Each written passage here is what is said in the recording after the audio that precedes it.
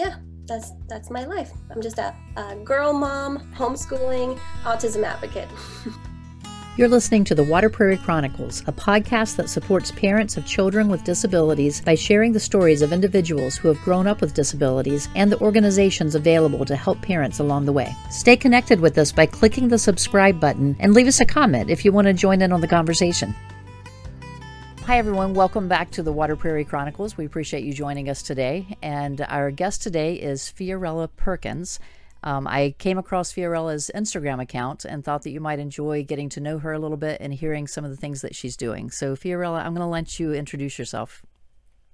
Hi, thank you for having me. I love what you're doing here. So I'm just very excited to be here. Like she said, my name is Fiorella Perkins. I am a mom of 2 girls and currently expecting my third. My oldest, Amelia, is 4.5. She is on the autism spectrum. And my youngest is Sylvia. She is 3, and she is neurotypical that I know of as of now. I haven't seen any signs. I homeschool them. I'm very much pro parent support and having parents really involved in their kids' therapies and helping parents do as much as they can at home to support their kids.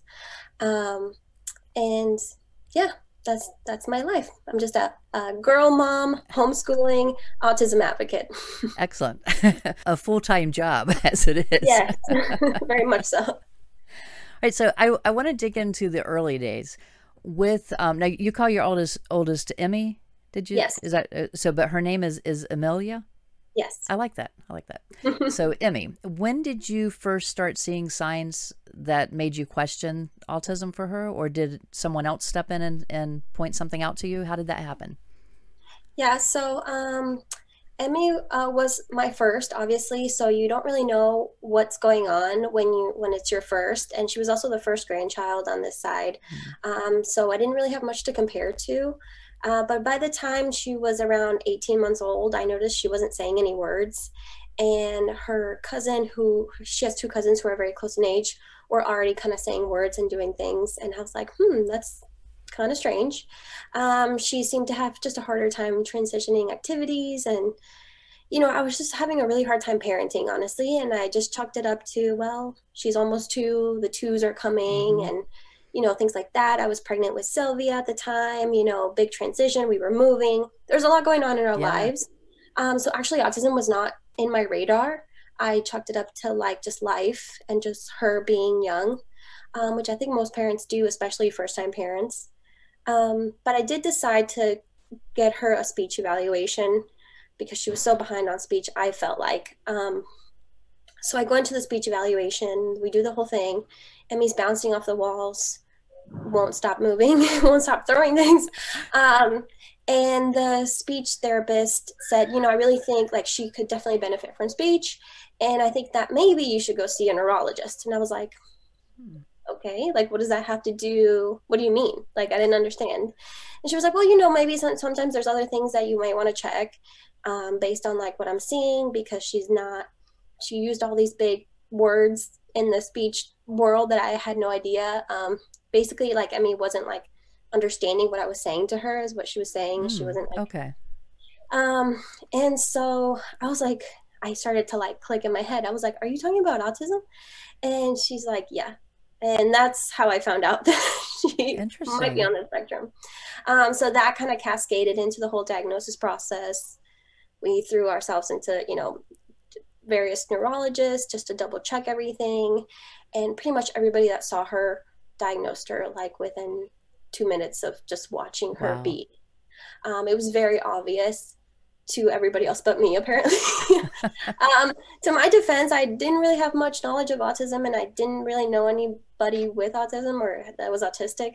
So it was definitely shocking, I guess you could say, just because I didn't see it coming. Right. But yeah, that's basically how we found out and how we got her diagnosis. So, all right. So you were sent to a neurologist from the speech specialist, not a psychologist. Yeah. And so from the neurologist, did they send you to a psychologist or to anyone else, or did they diagnose? They diagnosed, actually, yeah. The pediatric neurologist diagnosed. Okay, interesting. Did they run any scans to rule out any other options first? Yeah, they did the whole neurological, they went through their steps Right. on the medical side. We did what's it called? I forget what it's called when they like plug things Oh, in your head. the E ENG, EEG. EEG. Yeah. She had that done. Also, just based on her history and what I was telling them, they weren't concerned about seizures or anything like that because I know Okay. it's very common too. Um, they did suggest like an MRI, Okay. uh, but I declined the MRI because she would have to have been completely Sedated. sedated, Yeah. and she was maybe 2 at the time, and I didn't feel comfortable because there was no signs that she needed an MRI. Mm-hmm. Um, Physically, medically, she's totally healthy, thank God. We got very lucky in that way. Um, and I did end up going, so I went up to 2 neurologists because the first one I didn't really trust. She just looked at her in the waiting room and diagnosed her. Oh, And I was wow. like, I'm gonna need more than this. Yeah. um, so I went to the second one, did the ADOS test, full workup, everything, answered all my questions. And I was like, okay, if 2 neurologists are telling me the same thing, it's got to be. Right. I also, where we're at, I'm in Tampa, Florida. Finding psychologists or developmental pediatricians can be a little bit hard. The wait list is hard. There's not that many here. Right. So I had to wait a whole year before finding a developmental Wow. pediatrician. Yeah, the only one that was in the area had recently retired. So I literally had to hunt down my pediatrician to be like, if you know of anybody, like, please give me a call, like, as soon as you know. And we got lucky that within the practice that we go to in our pediatrics office, they were just hiring a developmental pediatrician. And I was able to get in like right away. Right. So this is something I haven't heard of before. So what's the difference between a pediatrician and a developmental pediatrician? So they specialize in kids with developmental delays, Oh, basically, okay. and primarily autism because that's usually such a high rate. Right. But really, any kind of developmental delay or disorder that a kid may have, they specialize in that. So it's Okay. kind of like a pediatrician, but more specialized, and they can guide you more a little bit, and whether you need genetic testing and other things, neurology, those kind of things. Right. Oh, nice. I mean, and that's a built-in support right there, just to know Yeah. that they're looking more at that part of it and not Mm-hmm. just are they sitting up when they're supposed to sit up. Yep. So And which is so he also part of that. confirmed But that. And so he confirmed, he was the third doctor to confirm her diagnosis. And I was like, okay, I'm just going to okay. take this and roll with it. So this was in 2009, no, 2019. Um, Oh, yeah, yeah. exactly. 2019 was when we did the speech and neurology. I didn't get to the developmental pediatrician until late 2020. So as Okay. soon as we were getting services ready, the pandemic hit. Right. So that was interesting to deal with. So were you doing online visits at that point, or could you go in person still? So we started to go in person because we started in December, and then Okay. obviously, like, in Florida, I guess the pandemic didn't hit till March or Right. April. It hit at different places, different Yeah. times. Um, we were still going in person, so we were doing a speech and OT, and we just decided that that's what we were going to focus on first while we kind of learned about autism. We started reading books written by autistic individuals, especially Mm-hmm. just to get a better idea. And then they started going to teletherapy towards May, June, and Okay. it did not work for us at all. Well, Like, that's what I'm thinking. That had to be difficult to try to do. I mean, she was 2.5. How do you Yeah. get a 2.5-year-old to understand, to look at a screen, to imitate, to do this? So I stopped, actually. I stopped therapy altogether because I was like, bad therapy, no therapy is better than bad therapy. Right. And it wasn't their fault. Like, they weren't bad therapists. It was just the world situation. Like, nobody could predict this happening. Mm-hmm. And I was just like, I'm not going to waste my time doing this. I need to help her in a more efficient way. Right. So I actually took, I don't know if you've heard about Mary Barbera. No. Um, she's ABA specialist, and she has online courses to help people who don't have access to therapy at the moment or wherever you Oh, are. wow. So I took her online course, Turning Autism Around, and I started doing sort of a little bit of like table work with Emmy and trying to get her to imitate words with me and try to engage her. and I actually got her talking and imitating words at home myself. And so Mm-hmm. I was like, I can help her. Like, yes, Yeah. I need professional help, but I can do a lot of this myself too if I educate myself on this. Mm-hmm. So that kind of really gave me the confidence to ultimately homeschool. That's a whole other thing. But, that's kind of how I started. I was like, okay, I can actually teach her things myself if I have the right tools. Right. That, I mean, you're mentioning something that I don't think we've talked about in any of my other interviews on any of the topics that we've done, and that's just to remember that parents are always the first teachers for our children. And so even if they're in a formal preschool program, you were the one who were teaching them first, and you're Right. continuing to teach them throughout their childhood. So you're the one constant that's there through all these therapists and teachers and everything else. And so I'm glad that you said that, because every parent listening to this needs to know that they do have that ability to be able to teach their child. And because you see them through thick and thin, through the tired times and the good times Yeah, and and that's everything else. something that I'm like specifically passionate about is giving parents the confidence to, you know what, yes, lean on professionals because they obviously have the tools to help you, but ultimately it's going to come down to what you do and how much work you put into your child Right. and having them succeed. And I don't think I would have realized this unless the pandemic hit, honestly, because I was Interesting. kind of thrown into it. Resources were taken away from me, family members were like we couldn't see each other. Right. And I was like, I got to figure this out. Like, I have an autistic 2 year old and a 6 month old at home. Like, I got to figure this out some way myself, you Right. know? So Right. it kind of was a time for me of a lot of growth and a lot of research and a lot of praying and patience. But I'm very thankful for that time. I'm just picturing you trying to keep a neurotypical 2-year-old in front of a computer screen to do an evaluation with a therapist, much less, I mean, even my son at that age, there's no way he was going to sit still long enough to stay focused for a Oh, therapy and I session. mean, these therapists, God bless them, they tried They so tried. hard everything. And Yeah, they told me, they were like, this is all we can do.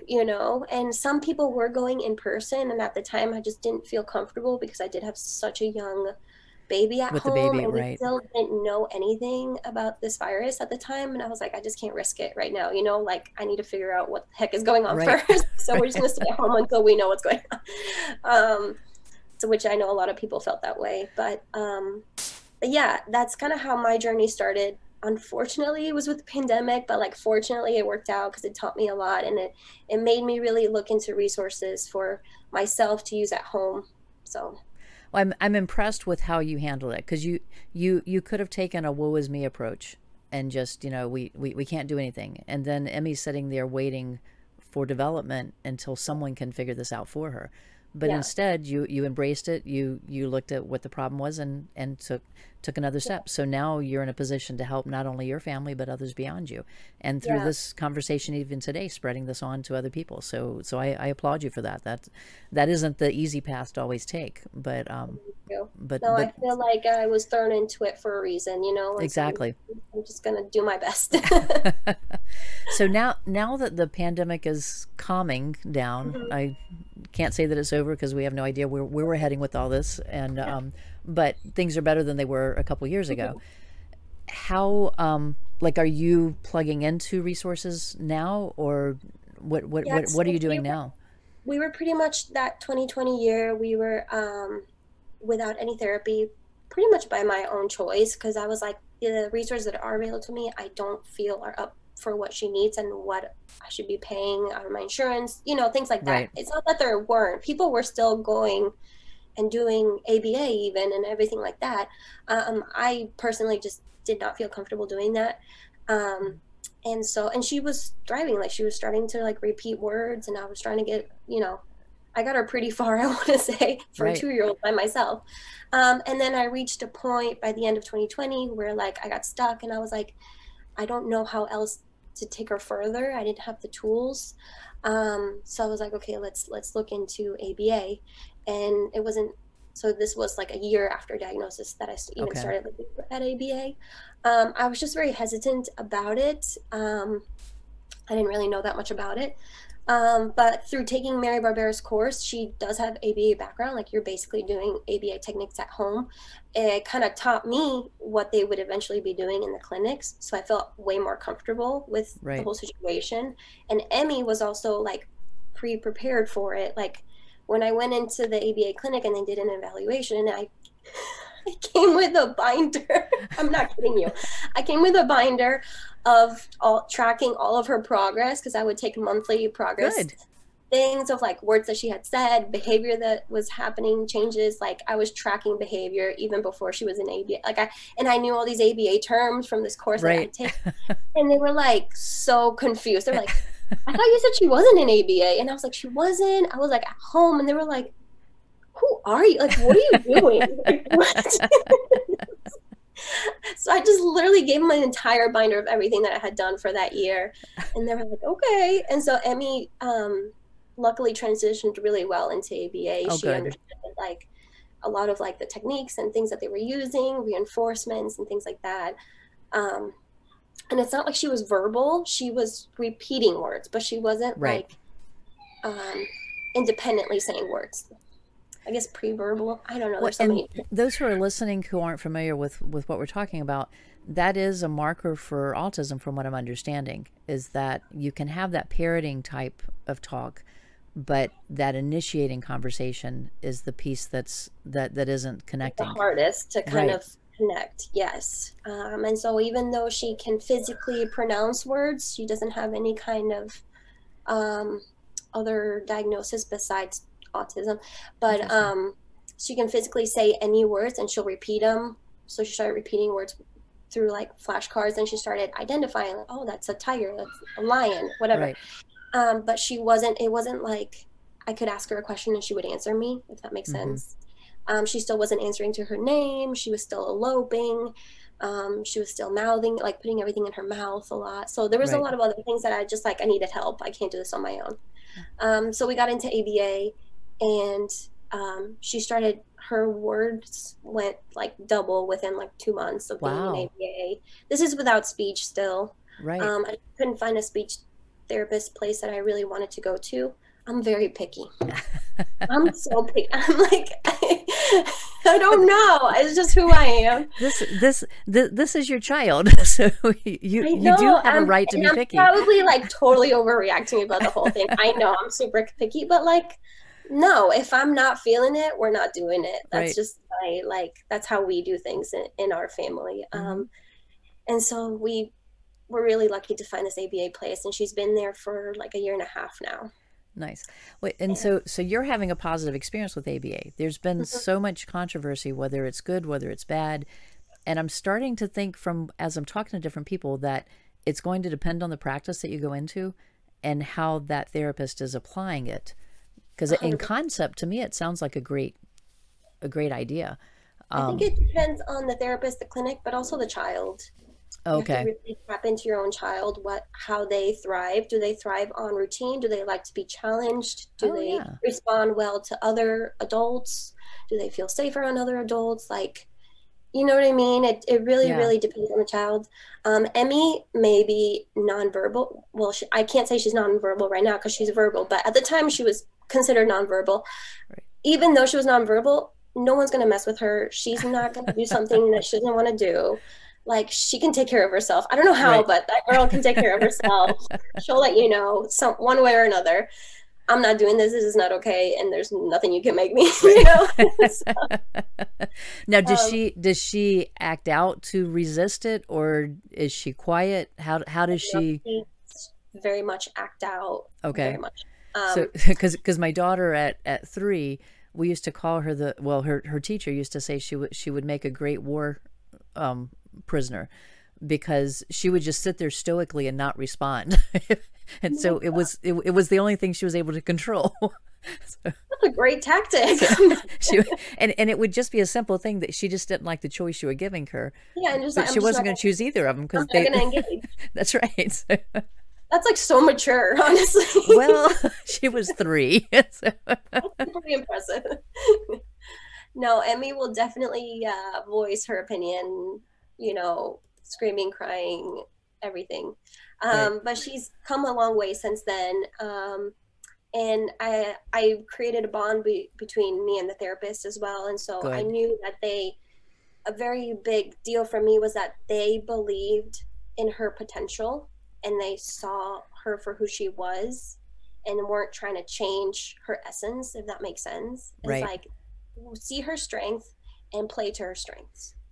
And that's why I decided to stay with this ABA place, basically. That it does. It sounds like it's a good fit, and the fact that you've educated yourself some before you even got there Yeah, would that help helped a you know lot. that a red flag would go off if it wasn't a good fit for you. So I Exactly. think that's good. The I think that's a big thing. A lot of times you have to trust your mom gut to know Mm, that this isn't right. Like you're saying for your daughter, you're going to watch her response. You know, yeah, if she was sending up red flags all over the place, then maybe another one is the way to look and to find a better fit.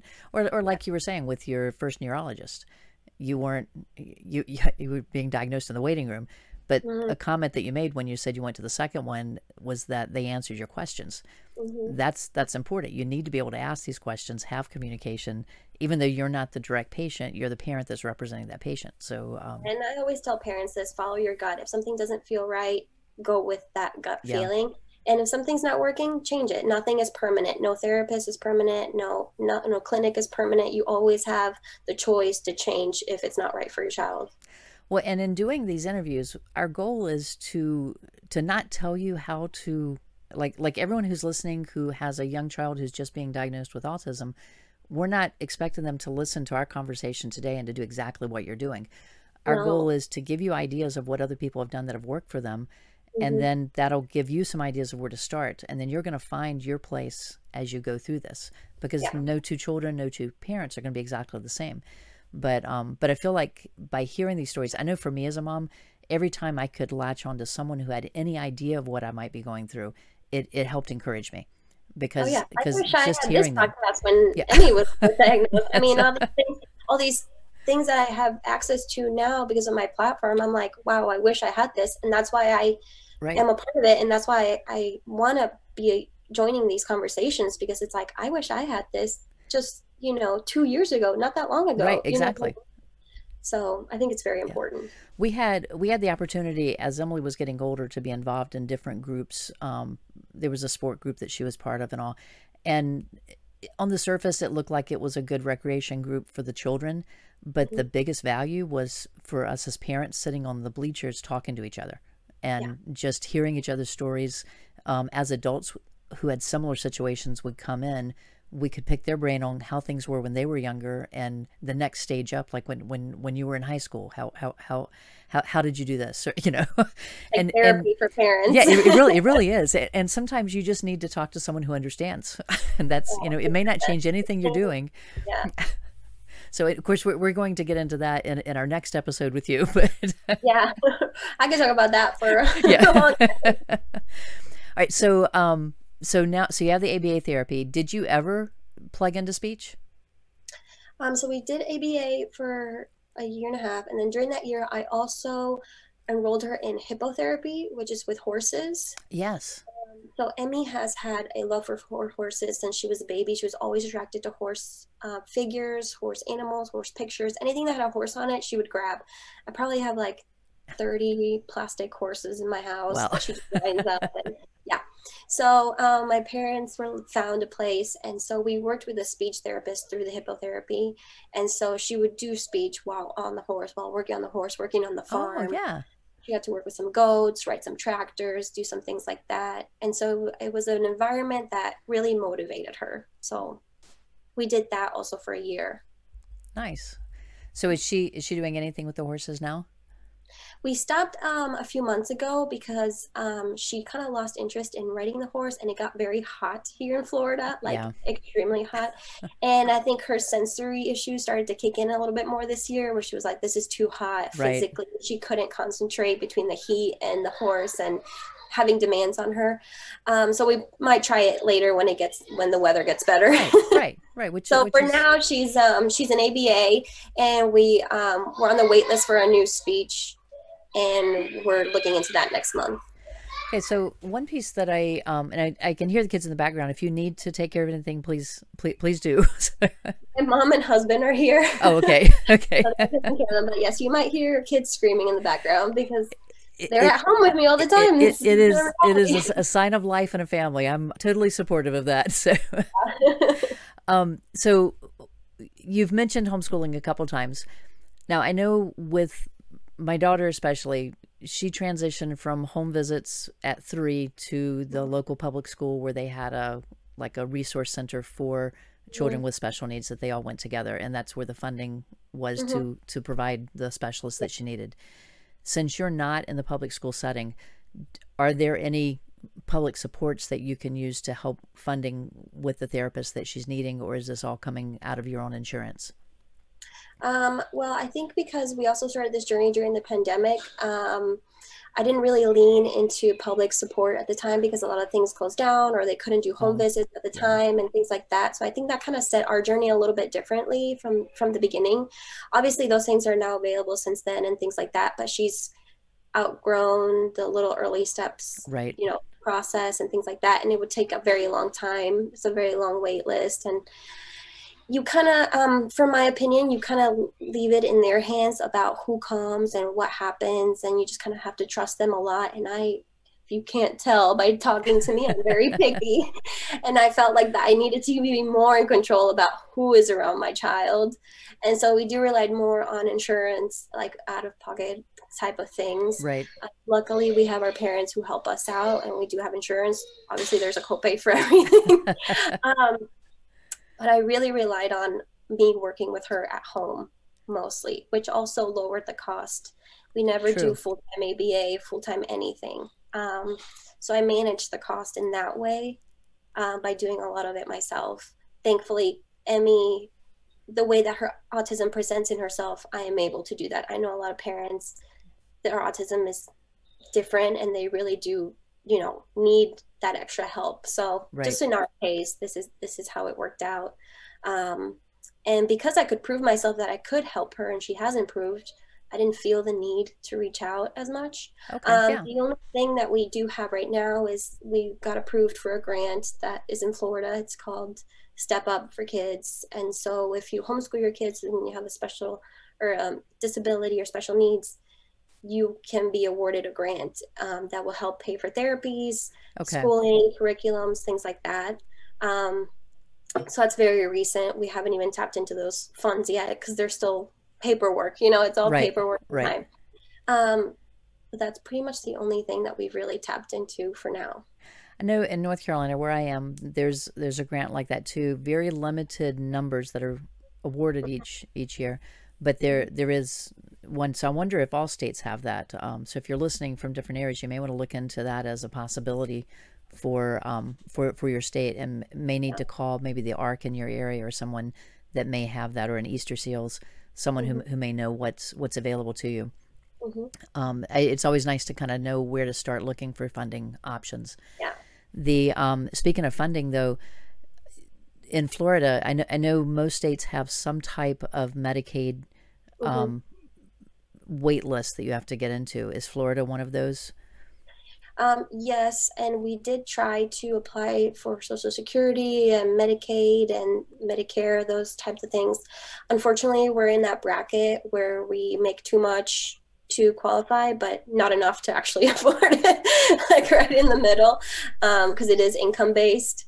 Right. Um, so it's not like we make a ton. Obviously, we still need financial help, but we make too much for their kind of bracket kind of thing. So we didn't qualify for those things. Does your daughter use any adaptive technology now? So for the past few years, we've been using PEX or picture, printing out pictures and visuals to help her. Recently, this year, we've tapped into different resources and devices. Because of this funding for this grant that I got, I am going to look into an AAC device because I feel like now she's at an age, she's 4.5. She's savvy with tablets. She has more speech in her and she's more eager to communicate. So I think that now she might be a little bit more ready, whereas before I don't Right. think she was developmentally ready for that kind of communication. So it's something that we're looking into this year for sure. Now, an AC device, is that using it's using the pictorial images for words? Is that correct? Correct. And So so she'd you be would able to put it have into sentences. yeah, usually what parents do is they buy like an iPad of some sort and they download a program that you buy. And then you have the help of a speech therapist or speech pathologist that will help you kind of introduce that device slowly to the child. Okay. So, because what I've seen of that, I don't know if you did this with Sylvia or if you tried it with Emmy. With Emily, we did baby sign, Mm-hmm. and so before she had words, she could communicate what she wanted to say to us, Mm-hmm. and it was cute, but it helped her language develop it a little bit Yeah. faster, I think. And then Yeah. she had a phase where she went through where she continued to sign, but she was also using the words with it. And I could Mm-hmm. see something like this maybe being the same way with a child if they've learned to communicate because they know what they want to say, but they don't have the tools yet to really say it to you. Mm-hmm. They can use this machine to help them, but then as they start learning the language more too, Mm-hmm. they can start transitioning to using both or what have you.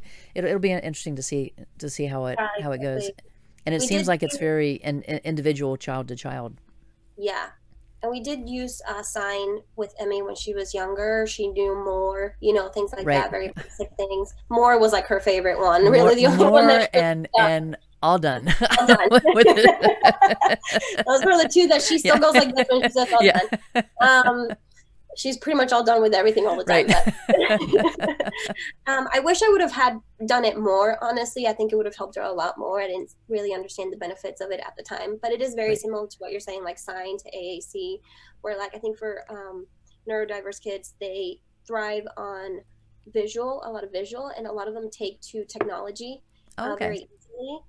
And so where sign is very physical, and so you have to connect your body to your brain, and you have to like form certain things that might be complicated for some kids on the spectrum to Right. really make a connection and coordinate. But when you're looking at a tablet or a device and you can physically see the picture, that makes the connection easier in their brain. Well, I'm thinking too that with sign, the recipient of the language has to know the sign too. Yes. Where with the technology, they're either able to hear it if it's spoken for them or if it's just a picture that they're using, they Yeah. can at And least so see the what it is. AAC device will have both the picture and it will say the word. So Okay. once they click the picture, the device will say it out loud. So anybody can understand. Right. So if someone's in the home visiting or if you're with a friend, Yep. they're going to understand what she's saying as well, which encourages more language development. So Yes. nice. The so that's going on now. Mhm. How do the girls interact with each other? Do they find ways that they're able to communicate with each other? Yeah, so because I'm at home with them a lot and I homeschool, people think homeschooling as more of academic. I think of it more as like um, family oriented life skill kind of Yeah. homeschooling, especially at this young age. That's what I'm really, really focusing on. To me, it doesn't really matter when they can learn to add. I really want them to have more personal values and life skills early on. So Mm-hmm. my homeschooling is more of that right now. And so a lot of that is that sister interaction. I spend a lot of time cultivating that relationship between the two of them. Good. Sylvia was an early talker. She talked a lot, and I was like, "What is happening?" I was not used to that. So she helps Emmy a lot. She can kind of figure things out why Emmy's upset before I even can, Mm-hmm. and she'll go out of her way to help her. She knows how to use Oh, pegs. She knows how to use a talker. She's like, "Where's Emmy's talker?" Which is what we call her AAC device. right. Um, so she's very, very. She's about to turn 3, and she knows all of this. And so the way that I cultivated things like that is I did it through play, a lot of play, throwing a ball together. Let's go run together. Right. Let's just do everything together. Like, even if you don't want to be with each other, we're going to be together and we're going to figure this out. You have to be with your sister all the time. Right. So I think that has helped Emmy a lot and helped Sylvia a lot. And so I'll do little things where like Sylvia will want a popsicle or a snack. And I said, okay, well, why don't you ask Emmy if she wants one? And she'll, Right. oh, hey, do you want one? And so Emmy doesn't answer. But then Sylvia go, I think she said yes. I think she wants one. And so, okay, we'll go bring one to Emmy. And so she'll bring, okay, one for Emmy, one for Sylvia. And she'll walk over to her and she'll hold it up. And then she'll be like, Emmy, say popsicle. And she'll hold it back. She'll hold it back until Emmy says the word. So she's a speech therapist. Yeah, I was gonna say she has a built-in therapist here. So, and then Emmy will actually say it, and Oh, then she'll get nice. her and Nice. things like that. So through like really preferred items, preferred snacks, preferred activities is how I build that bond. They actually Right. share a room now and do really well. Oh, nice. Nice. Um, they So, definitely have that common sister relationship where they're just like fighting all the time and then they love each other of and they're course. fighting. But yeah. So, you have two already. You have one on the way. Hmm. From the experience that you've had of the last few years, what advice would you give to other parents that are just starting this journey now, that they have that 18-month-old and Hmm. they're waiting on that first neurologist appointment or psychologist, whoever they've been sent to, and they have all Yeah. these questions about is there something going on or not? What would you say to that parent now to pass on your years of wisdom now? Not too many I know years. that's why Still in the I'm early laughing. stages. It's just a couple years, but a Yeah, but lot. you learn a lot quickly. Yes. I would say tap into community first. Tap in with other parents, whether it's like a Facebook group or other people in the neurologist office. Ask them what they're doing. Like anywhere that you need to go, reach out. There's so many resources online, especially through social media right now. You can reach out to me even, and I can connect you with people. And I think that is vital because as much as professionals know so much about what they do, there's nothing like talking to a parent and getting their input and getting their advice and their reassurance of like what you should Mhm. do or any kind of like advice is great from a parent. I think is they're just like a wealth of knowledge way more than any doctor. And so I would say definitely do your due diligence, diagnosis wise, and make sure you know your resources in your area, all of that. But once you get over that, make sure you definitely tap into a community because that's going to take you further in life with your child. Doctor can only take you so far. And also just read a lot about autism. There's so many books written by autistic people, and that will help you so much. I know a book that I read, Uniquely Human. It like solidified and like my journey with autism, and it made me look at Emmy in a certain way that I think helped me a lot with coping about what her future would be and what autism really is. Um, so definitely just like educate yourself and find your community is what I would say is vital. Would you say that the diagnosis of autism is a scary diagnosis at your point right now looking at it? Where I am right now, Mm-hmm. no, Good. I'm I not overwhelmed by it. I'm not scared about it. No, I think young parents need to hear that yeah. that the unknown And if is going you to be would have okay. told me this 2 years ago, I would have been like, no way. Yeah. And it's only been like she's only 4.5. She was diagnosed. She was almost 2. She was like 22 months when she was diagnosed. So I'm really not that into it, and this is how I'm speaking about it. So that Right. is a lot. Yeah, And you're at a stage of life that is difficult for any parent at this yeah. age, and so for you to say that in the midst of having a 3-year-old and a 4.5-year-old, Yeah. that's speaking a lot. But I think newly diagnosed families need to hear that it I'm is not going to be saying it's okay. easy. I'm not gonna say it's easy. I'm Well, not. parenting in general isn't easy. There, Yeah, I'm not sounding like it's all rainbows and sprinkles over here. right. It's doable. You can do it. It's going to be okay. And it does get better. It slowly, I mean, 6 months makes a huge difference for any kid, young kid, whether they're on the spectrum or not. So you had mentioned that that Emmy's liked horses from way back, and way back a year or two ago. So, Pretty much. yeah. She's only But a lifetime. So, pretty much all her that's life. She has loved exactly. horses. And that she's responding well to the technology. What are some Mhm. of the other things that she enjoys doing? I think I've seen on your Instagram she's in the pool a lot. Oh my gosh, that girl was a fish. I think she was a fish in another life. I don't Yeah. even know.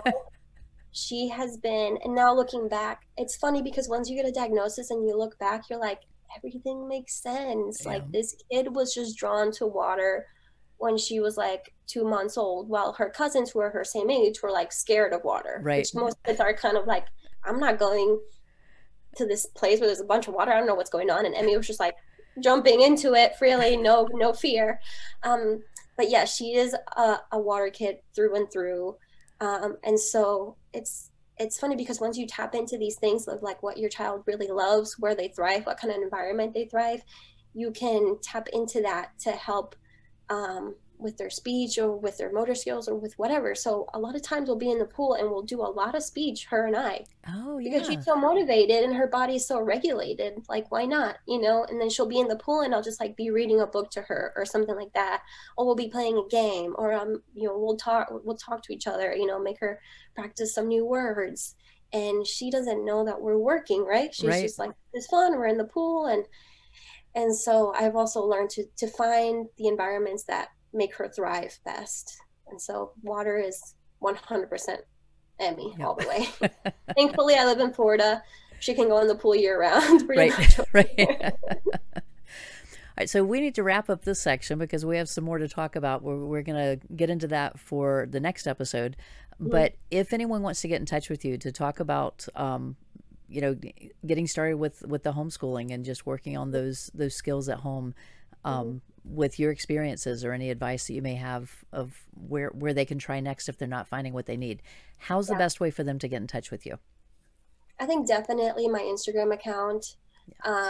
It's at Fiorella_Perkins. Okay. And you can DM me. I will DM back right away. That's pretty much what I do all day is respond to parents all day. Because if I was on the other end trying to reach out to parents and they were not messaging me back. So I make sure to message people back, and I will get in touch with you. I'll email you. I'll give you my private phone number. Like, this is what I do now. So yeah, I think that's definitely the best way to contact me. We'll put that in the show notes. So if you're listening to the podcast, you should be able to see it in the notes there. If you're watching on YouTube, check in the description below. And then we'll also put it on the resource page on the website. So you'll be able to find it as long as you're looking for it there. Well, I appreciate you taking the time to share so much with us today. I'm excited about what our listeners are able to hear here and to learn more about it. And I'm hoping that some of them will contact you directly to powwow a little bit with some ideas for their own children. Thank you so much for having me. I really appreciate it. This podcast is made possible by support from our listeners. We want to give a shout out to our superfan, Praveen S. If you want to help offset the cost of producing the Water Prairie Chronicles, become a supporter at buymeacoffee.com/waterprairie. Help us reach more listeners by leaving a 5-star review. We appreciate your support. You've been listening to the Water Prairie Chronicles. Any resources mentioned during this episode will be posted in the description. If you're interested in joining us as a guest, contact us through the links in the description below. Be sure to subscribe and share it with your friends. We appreciate your support as we build this resource. Thanks for joining us, and we'll see you next week for a new episode.